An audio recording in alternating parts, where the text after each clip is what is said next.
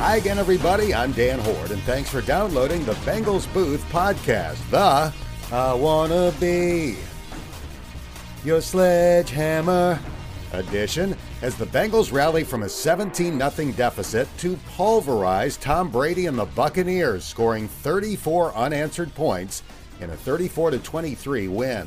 Coming up, you'll hear radio replays, one-on-one locker room interviews, and analysis from my broadcast partner Dave Lapham. Then, in this week's Fun Fact segment, we'll hear from the Bengals player whose first name means belonging to God in Hebrew, a name he was given after nearly dying in childbirth. The Bengals Booth podcast is brought to you by Bengals Picks and Ultimate Bengals. They're free to play with tickets and signed merchandise up for grabs. Find both inside the Bengals app. Now, here's a quick reminder that you can have the latest edition of this podcast delivered right to your phone, tablet, or computer by subscribing wherever you get your podcasts. It's the greatest thing since my friend and mentor, Sean McDonough. I was in Boston to broadcast the Fenway Bowl over the weekend and had the opportunity to have dinner with one of my closest friends dating back to our days as students at Syracuse University, ESPN's Sean McDonough. If you conducted a poll of working play-by-play announcers, the people that do it for a living, and asked them to name the best in the business, Sean would be at or near the top of the list. Nobody in the industry combines humor and information better than Sean. My wife Peg describes him as the funniest person in any room that he's in, and that quick wit is on full display whenever he's behind the mic. But Sean has all the skills that make up a great broadcaster. He's an outstanding storyteller, understands strategy and can explain it to the viewer, has a flair for the dramatic, and always nails the big moments. I had some great professors at Syracuse, but I learned more from Sean than any of them. He's been a great mentor and an amazing friend. Now, let's get to the highlights from Sunday's epic comeback in Tampa. The official name for a baby goat is a kid. And that seems appropriate today here in Tampa, where the NFL's 45-year-old GOAT faces a 27-year-old prodigy whose career is off to a remarkable start. It's Brady versus Burrow, the GOAT versus the kid. And it's time for the pigskin to fly here in Tampa. Bengals have it 1st and 10 at the 40 of Tampa Bay. First drive of the game for either team.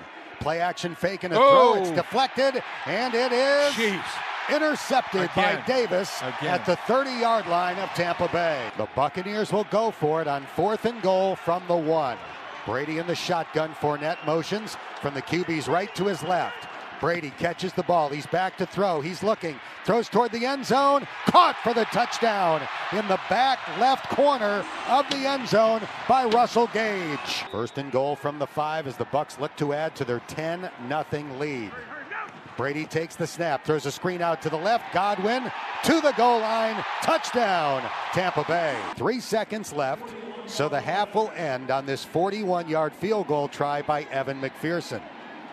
The snap, Crispin puts it down. McPherson's kick, very high, and it is good.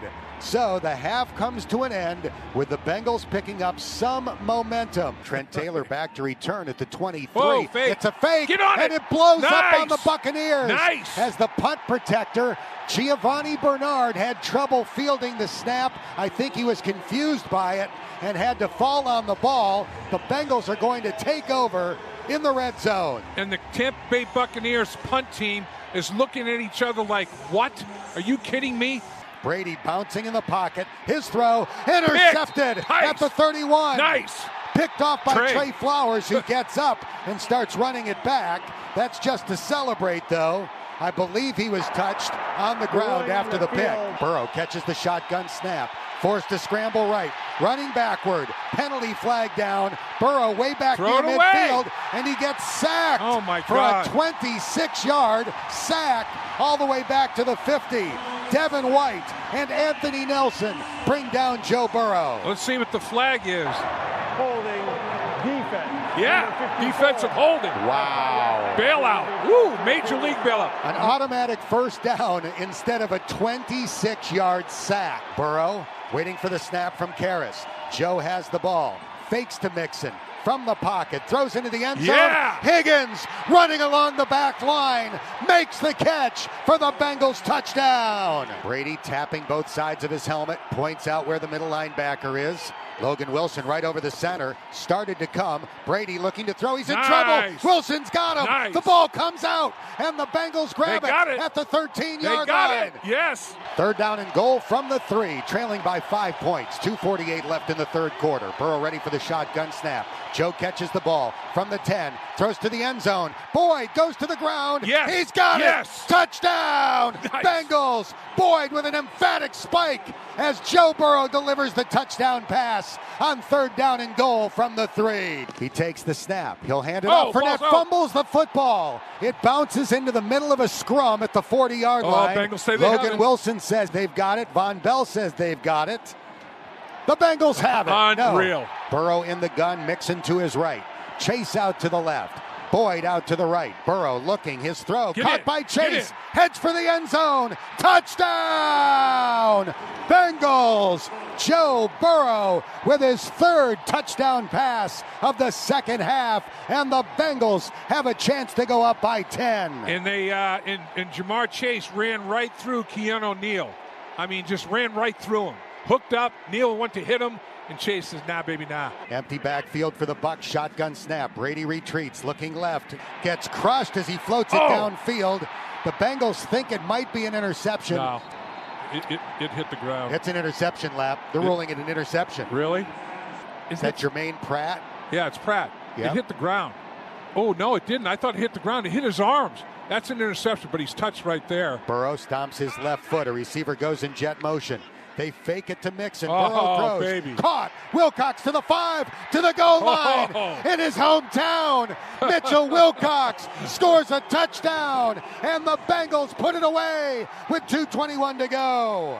Tom Brady threw a touchdown pass with 49 seconds to go to make the final score look a little more respectable for Tampa Bay as the Bengals won by 11, 34-23. Prior to that game, when Brady had a lead of 17 or more points at home, his team's record was 89-0. You can update that to 89-1. It was a remarkable turnaround.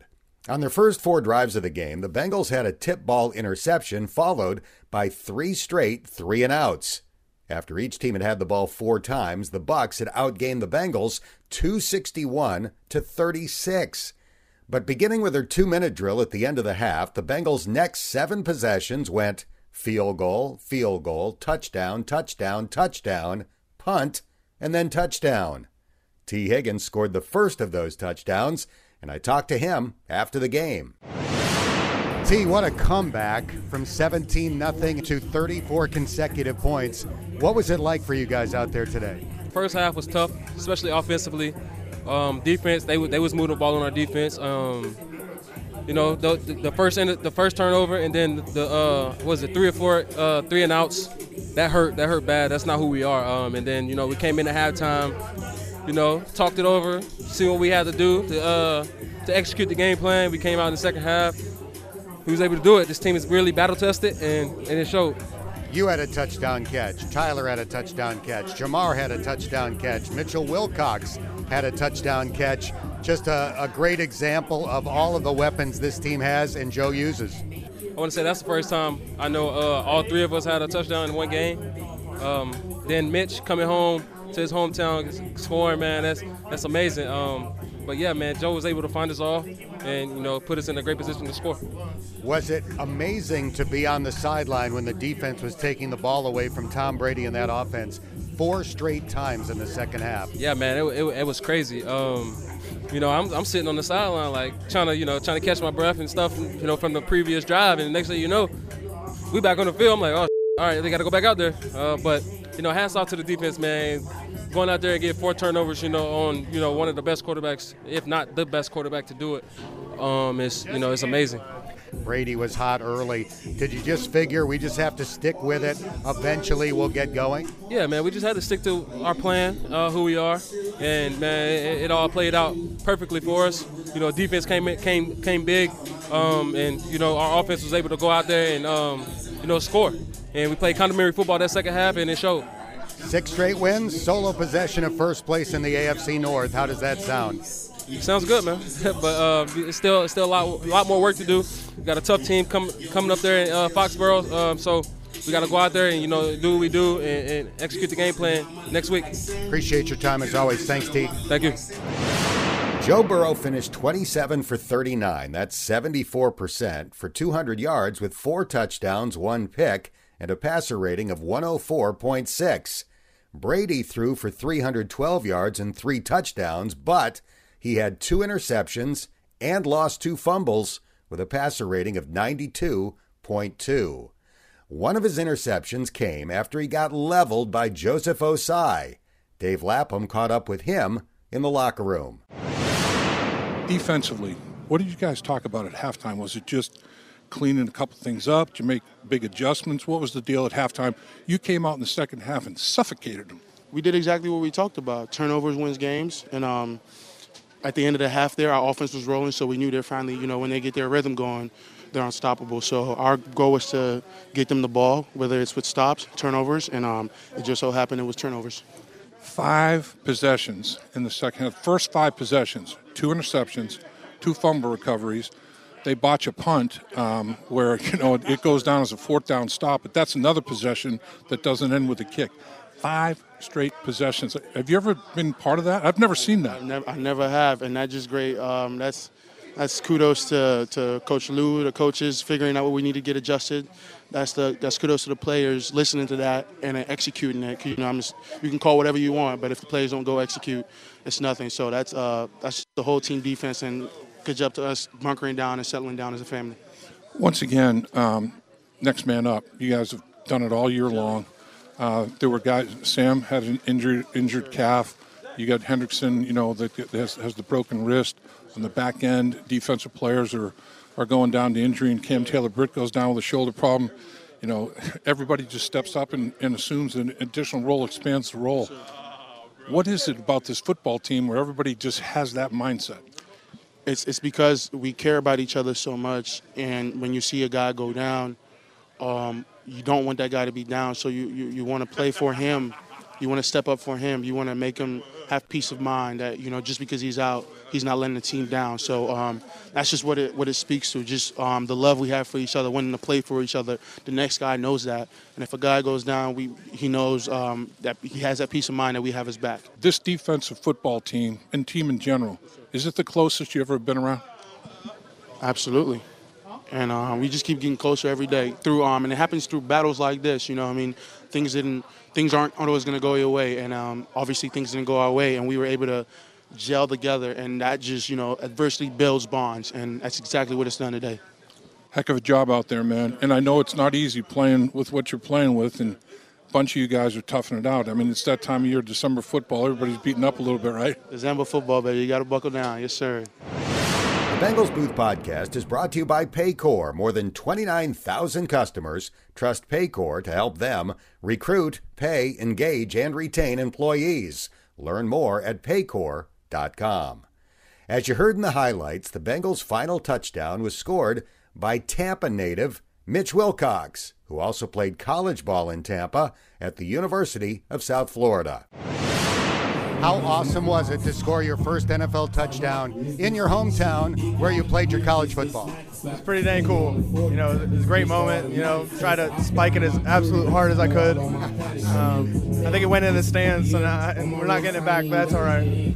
When did you know you were going to be one of the coin toss captains today? Zach told us shortly before the game, me and Kappa, and just really, really cool as a gesture for me to walk out there, just being Tampa Bay native, and and it was awesome moment. Who was here to watch? 60 plus, 60, 70 plus. So there's a lot of people, friends and family, great support. Just unbelievably thankful for them. Describe the touchdown. It looked like a very well-conceived play for that situation. Yeah, I know, kind of a late leak. We've been running a lot of run plays where I stick out on the defensive end, and a late leak, and Joe put it on me and ran for the rest. So, is there a ball in that locker somewhere? There is, yep, definitely. Congratulations. Thank you very much. Appreciate it.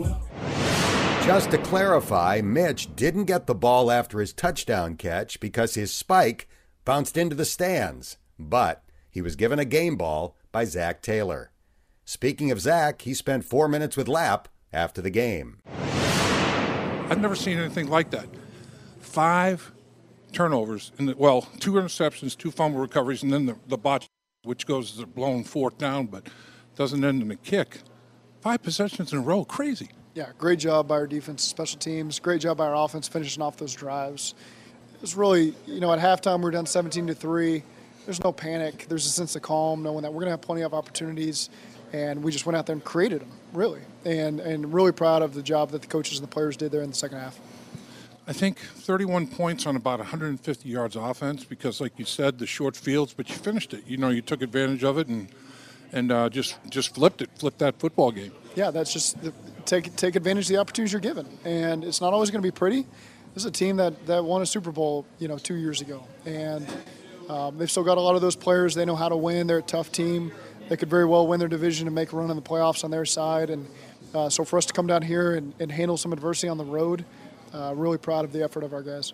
December football, Sam injures that calf during the course of the game. Cam Taylor-Britt with some sort of a shoulder injury during the course of the game. But guys, as they've done all year for you, next man up, guys step up, expand their role. Yeah, that's just the expectation. Nobody wants to be the weak link. When guys' opportunities are called upon, they take advantage of them. Our roster is really strong right now from top to bottom. We got belief in everybody. And so I was really proud of those guys that had to step up.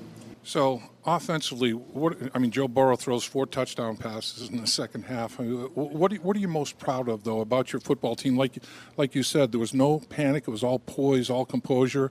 Is that a contagious thing? I think our defense and special teams made some great plays to put us in position. Offensively, we stayed calm. They threw a lot at us. We solved the problems as they came to us. And when the receivers got the balls in their hands, they made the plays that we needed them to make. And that was critical to get a win like this on the road. What did you say to your football team at halftime? Was it poise, composure, calm at halftime as well? That we had not played up to our standards, and we were going to get plenty of opportunities in the second half. And it was going to start with our defense coming out strong to get us some momentum, and that's exactly what they did. How big was that field goal drive that you went on right before halftime to go in with a little bit of momentum? It was good. We just hadn't had a first down in seemingly forever, and since the first drive, really. And so we just needed to feel that momentum a little bit. So that was good to get those points on the board before halftime. The first drive, you hadn't faced third down. You were moving the ball on first down. They tip a damn thing, and another tip ball interception. It's crazy how many of those have occurred. But, you were slicing and dicing them pretty good there in that first drive. Yeah, we had a good rhythm, and that's just going back to getting the first down. Once we get that first down, we're rolling. We went 4 straight 3-and-outs after that. And that causes a little bit of problems for the offense, and then the defense has got to go right back out there, and that probably aided in some of the struggles that they had. And, Coach, finally, first place. You have a game lead now with 3 games to play. Doesn't change the way you approach anything. It's 1-0 as many times as you can go 1-0, right? Yeah, we're just going to worry about putting together a great plan going on the road in a tough environment. And so we'll take a quick nap on the plane and get ready for a short week here. The Raiders ended up coming back and beating the Patriots. That's pretty interesting. But as we know, Bill Belichick, that's an opportunistic football team. I think they've scored on 5 returns or something. Typical of what they're about up there, I guess. Yeah, they play really good team complementary football. And I've seen them win on a punt return. I've seen them win on defensive touchdowns. So played them enough times to know that you got to be at your best and be ready to go in a tough environment.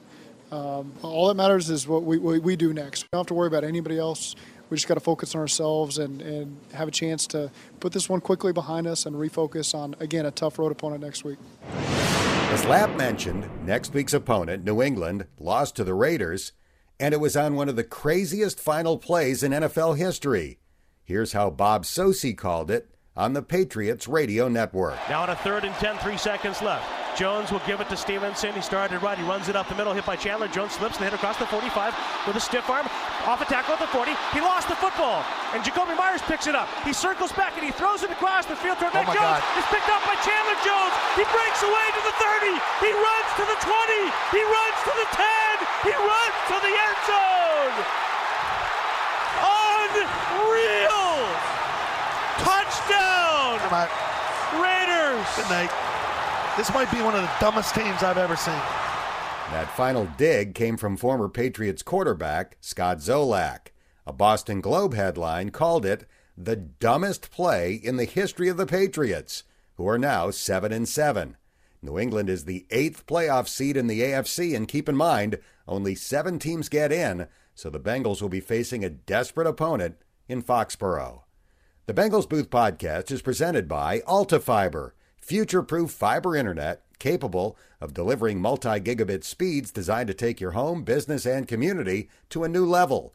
Elevate your connection with AltaFiber. Now, time for the Radio Guys recap. Lap, I don't know it for a fact, but I'm thinking that is the first time in Tom Brady's 23 NFL seasons that a defense took the ball away from his offense 4 straight times. An unbelievable performance by the Bengals defense. I don't remember ever seeing 4 consecutive possessions at any level turn the ball over. I really can't remember seeing that. Maybe I have, maybe it's happened, but particularly with an offense that's being led by that guy. I mean, you don't expect that. And then the 5th possession was a botched kick, a botched punt that, they ended up messing up a call, and the thing ricochets off Giovanni Bernard's helmet, and that doesn't end. That possession ends without a kick, a punt, extra point or field goal. So, 5 possessions in a row. It's mind-boggling. It really is. Never seen it before. I'm scrambling to look at my own notes. Here we go. The Bengals had the ball 6 times in the second half. Their average drive start was the Tampa Bay 37-yard line on 6 possessions. It's crazy. Would they have like a little over 150 yards offense with the scores that they had in those 5 turnovers, those 5 possessions? It's absolutely crazy. And they left some points on the field too. But I think the field goal was big right before the half, just to get a little bit of momentum, move the ball some, see a first down happen, because they had 3 or 4 3-and-outs in a row, and they just couldn't get in rhythm. That got them in rhythm a little bit. And halftime, I was asking people, what was talked about at halftime.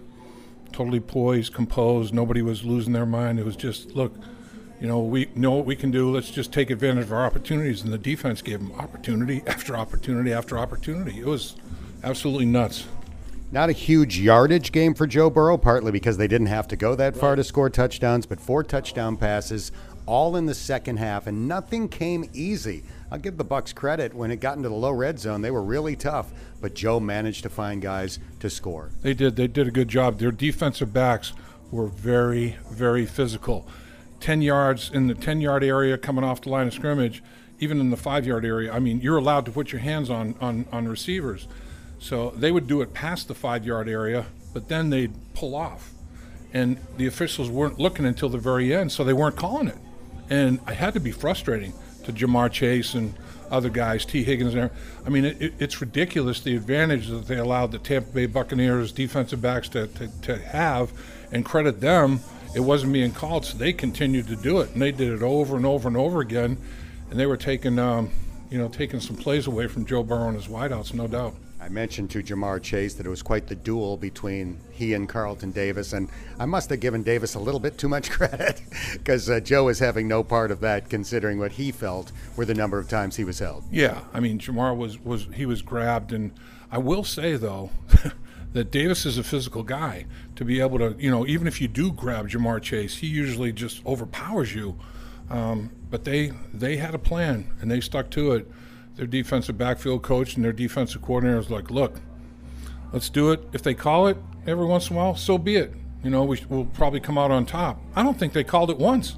I don't remember a defensive holding call like that should have been called when they were grabbing guys during the course of the route like that. But, I think now that can all be sent to the league office for review, and hopefully, they'll be warned about it and look for it and all those kind of things. So I don't think it's going to be something they're going to have to deal with week after week, because basically it's illegal.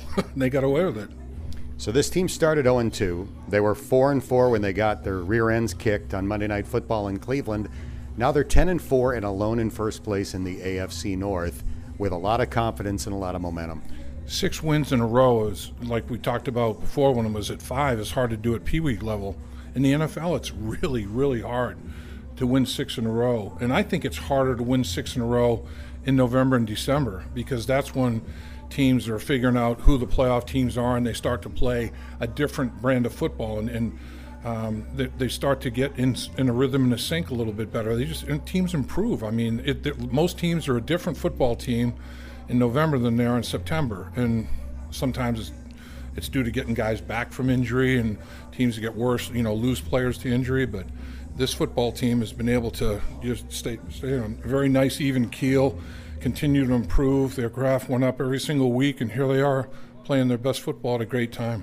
Let's talk about the injuries. Sam Hubbard hurt his calf. He exited the locker room in a walking boot, probably precautionary, but nonetheless, Hendrickson's out with a wrist injury. Hubbard's at least was out today with a calf injury. Mike Hilton had a pretty aggressive pregame warm-up, so that bodes well for him, but they've got to try to survive some time here without some of the really good defensive players. Yeah. Jalen Davis, a broken thumb, he didn't play. Trey Hendrickson, broken wrist, he didn't play. I will give Tyler Boyd a lot of credit. Playing with that dislocated finger, that had to be very painful, because it was not your ordinary dislocation. It was a compound where the bone came out of the skin, and now they're worried about infection. They have to surgically put it back into place. And he was blocking and he was keeping that hand out of there, but doing a good job blocking with one hand. That dude is a tough guy and a hell of a football player. And I know his teammates and his coaches really respect and appreciate what he gave them out there.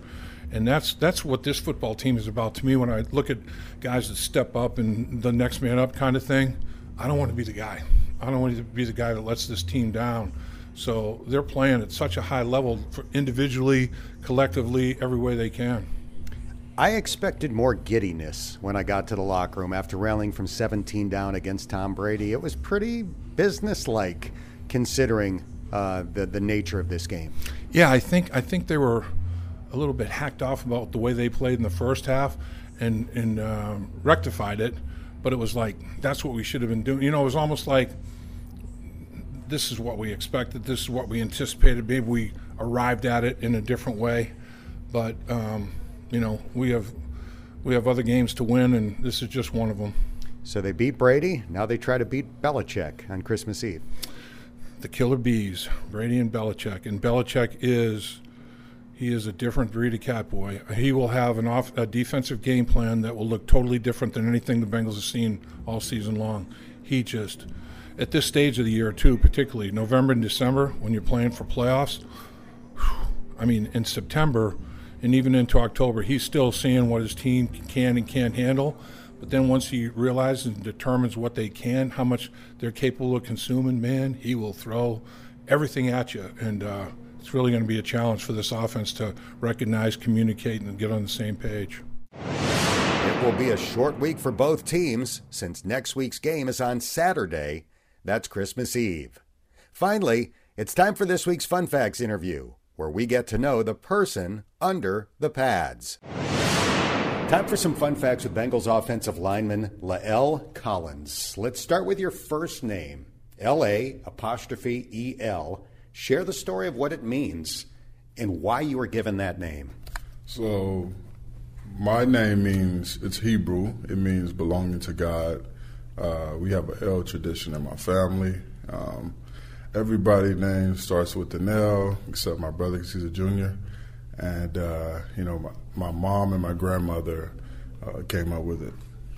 I read that it was attached to a difficult childbirth. Well, when I was born, I came out with the umbilical cord wrapped around my neck. And, the doctors were just amazed at, how I was still functioning right and breathing. And but they quickly got that from wrapped around my neck, and it was a great day. It was my mom's birthday, so it was a special day.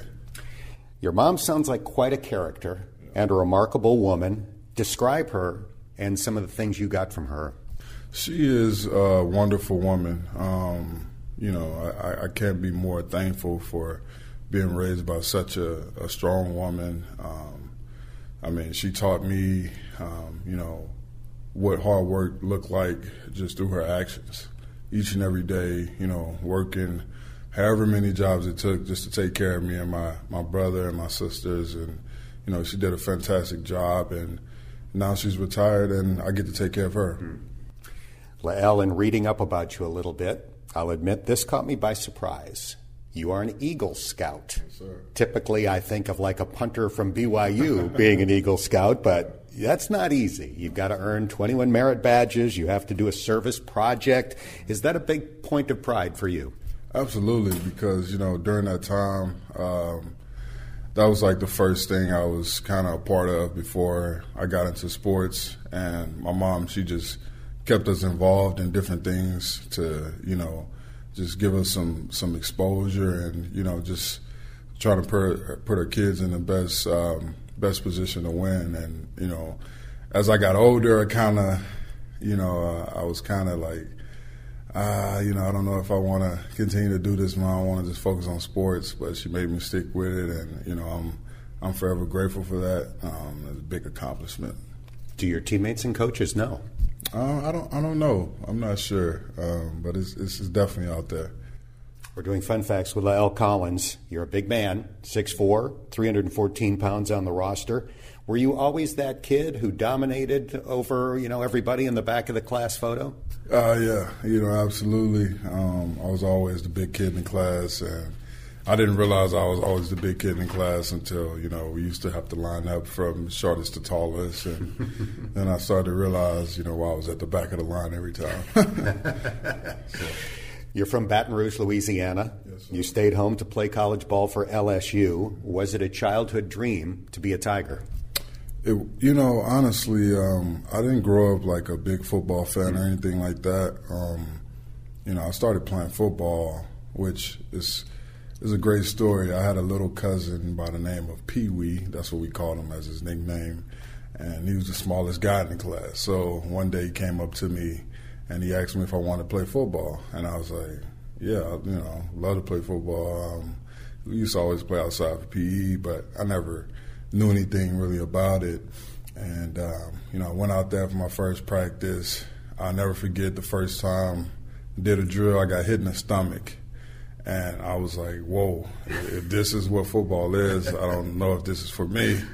And then, my coach kind of told me, like, hey, you got to get low, low man wins. And, I quickly figured that out. And, it's something that, changed my life all the way from just my little cousin asking me if I wanted to play football. And now here I am, I don't even know how many years ago that was, but here I am, and, I'm very fortunate to be able to be in this position.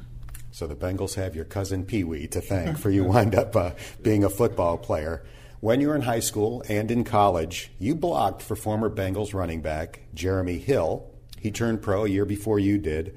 And I read that while you were still at LSU, you came up here to visit him while he was with the Bengals. What do you remember about the visit, and did it feel like you were coming full circle when you joined Cincinnati this year? Absolutely.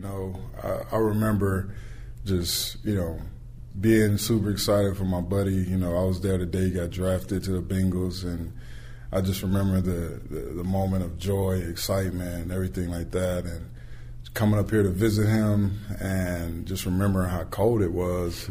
I think it was probably the coldest place I had ever been at the time. And they were playing Jacksonville, and I was sitting right by the tunnel, actually. And, I seen him bust a long run right up the right sideline, and he took it to the house. And, it gave me, a very great feeling because, I remember walking in, my 8th grade year, going into my 9th grade year, my 8th grade summer, and he was already, working out and everything like that. And I remember going to work out with him, and he was benching more than me at the time. And I was struggling with the weight, and he was helping me out. And, just over time, it was just, it's a very special thing because when I look back at it, I never in a million years would have thought I would have been playing here. And here I am, and, this is a great place to be. What was the best part about your college experience at LSU? I would have to say, it's so many great things that I experienced in college. But, going to the national championship my freshman year, that was one of the best experiences coming straight out of high school, joining the LSU Tigers, and not even playing much. I played a little bit my freshman year, but in that type of game, that type of environment, just to see what that did for the city, what that did for the team, and just how excited everyone was, and winning the SEC championship that year, it was special. And unfortunately, we didn't win the game, but I learned a lot from that whole process, and it was special, especially because it was right there at home in New Orleans. So, literally an hour away from where I grew up at, and all my family was there, and it was just, I'll never forget that moment. We're visiting with La'el Collins. For many NFL players, the draft is one of the best days of their life. In your case, it was a nightmare. You're expected to be a first-round pick. Shortly before the draft, it came out that the police wanted to talk to you about a murder victim that you happen to know. You weren't a suspect. Your name was totally cleared. But the timing was such that you didn't get picked.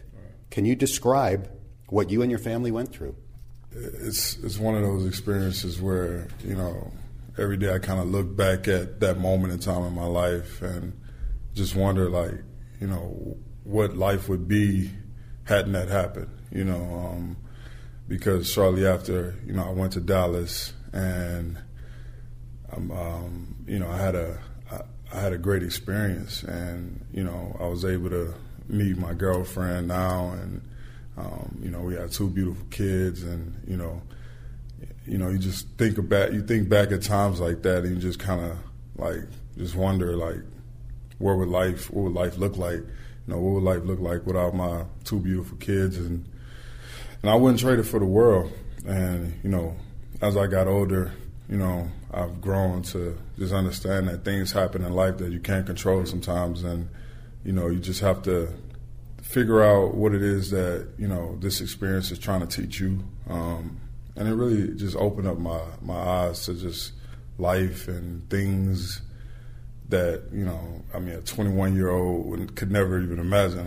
At that time, it's like your life is just getting started. You work so hard. I went back my senior year, just to solidify myself as the best tackle in football. And, I accomplished a lot of great things that year as well. And, just to go through that process and have it all taken away, it was definitely a nightmare. But, here I am now in my 8th season, and, I just thank God for everything that I've been through, everything He's prepared me for. I feel like, mentally I've been able to just tap into a whole nother level that I didn't even know that was there. And,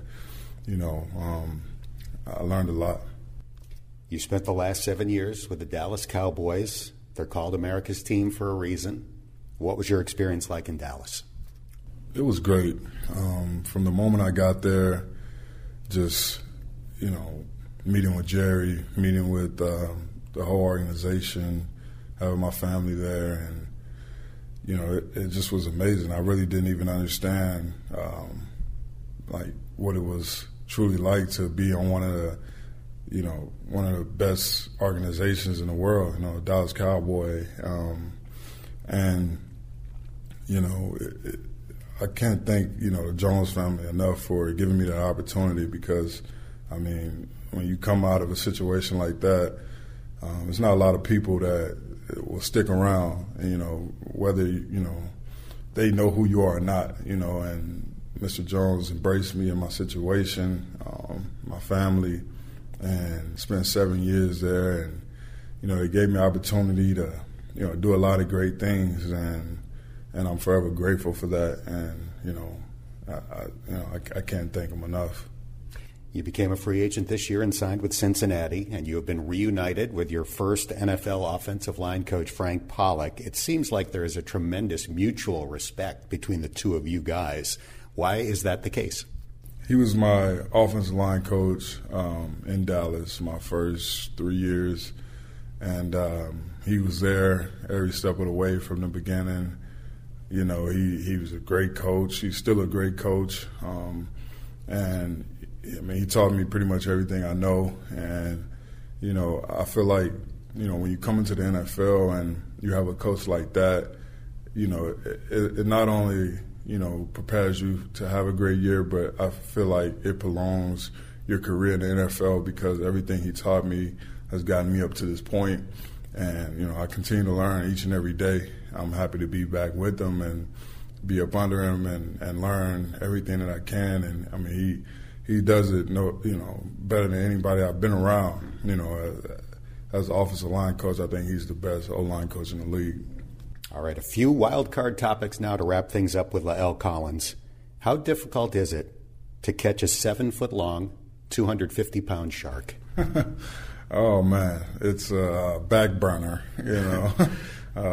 It definitely, had my arms locking up, but it was fun, It was a great time. I was with, some of my former teammates, and, it was something that we did every year, and, it was a great time, great memories, great camaraderie with the guys. Frank Pollack calls you a glass eater, but one article described you as a lovable teddy bear. Is that accurate off the field? Absolutely. I'm on the field, it's all about just getting the job done and doing it at a high level. And, off the field, you can't be all just game time ready, So, I get to just enjoy my life and, enjoy the people that's in it, enjoy the people that's been here for me throughout this whole time, and just really, be thankful for what I have. I'm a guy that, came from nothing, and I just watched my mom work very hard, and, I caught on at a young age, and I understood if she can work this hard, I could work even harder. And, I just couldn't be more thankful for where I'm at. Are you a bit of a shopaholic? And if so, what do you like to spend your money on? Well, as I've been through stages where, there's things I like to buy, and I'm at a point to where, I feel like just because I have money, it's good to invest and do things like that. But if I'm out shopping, I like to dress nice, obviously, so I like to buy nice clothes. At one point, a few years ago, I was able to have enough money in my accounts to buy me some nice cars, and I like to collect classic cars, old school cars. I have a 1963 Corvette Stingray, I have a 69 Camaro, I have a 72 Chevelle, and I have a few more other classic cars. I'm a big cars guy. My granddad, he was big on cars and toys, so I like those type of things. And I also have a great financial advisor, Latavius. He's great. He's really gotten me involved into investments, and I bought my first movie this year. I can't say the name. And then I've got a few real estate projects going, and I have a trucking company that I've been owning for about 7 years now. So, there's a lot of great things. The biggest thing is, setting myself up for life after football and making sure my family is taken care of and making sure mom never has to work another day in her life. So, I'm very grateful for that, and that's what continues to push me. My dad has passed away, but you would have been his favorite Bengal because he loved classic cars. Who is your all-time favorite athlete in any sport, and why? Ooh, that's a tough question. It's been a lot of great athletes that I've watched over the years. Probably my sisters, because they were all athletic. I got to watch one of my sisters run track in college, which for me, it was like, wow, like she's on a big stage, like all these people are here watching her run, and, that was great. Then, my oldest sister, she was a track runner. She was always fast. It wasn't until I got to high school to where I was able to kind of, run where they couldn't catch me. But I always needed a head start because they were always fast. And, outside of that, my siblings, I would probably say Jarvis Landry.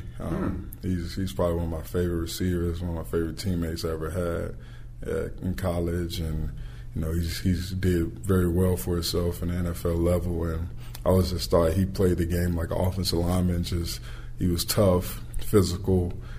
He made the great catches, all across the board, and he was just always super, just a great football player, and I think his energy. I watched a lot of teams feed off of that energy, and he's definitely one of my all-time favorites. Final question, and this is kind of deep. Mm-hmm. If you could meet anybody in history, who would that person be? I guess I would go back into all the way to the beginning, to where my family really came from, and the roots, and just I wish I could just go back and just see all the generations and see everybody that's that part of my family chain. I think that would be pretty cool, because I hear my mom always talk about her grandparents and her aunties and things like that I never got a chance to meet. And so probably all the way from the beginning, my family tree. It's a great answer. Tells all of us what your family means to you. I really appreciate your time. Best of luck the rest of the year. I appreciate it. Hooday. That's going to do it for this episode of the Bengals Booth Podcast, presented by Kettering Health, the official healthcare provider of the Bengals, by Bengals Picks and Ultimate Bengals. They're free to play with tickets and signed merchandise up for grabs. By Paycor, the official HR software provider of the Bengals. And by AltaFiber, future-proof fiber internet. Elevate your connection with AltaFiber. If you haven't done so already, please subscribe to this podcast, and if you have a minute, give it a rating or share a comment. That helps more Bengals fans find us. I'm Dan Hoard, and thanks for listening to the Bengals Booth Podcast.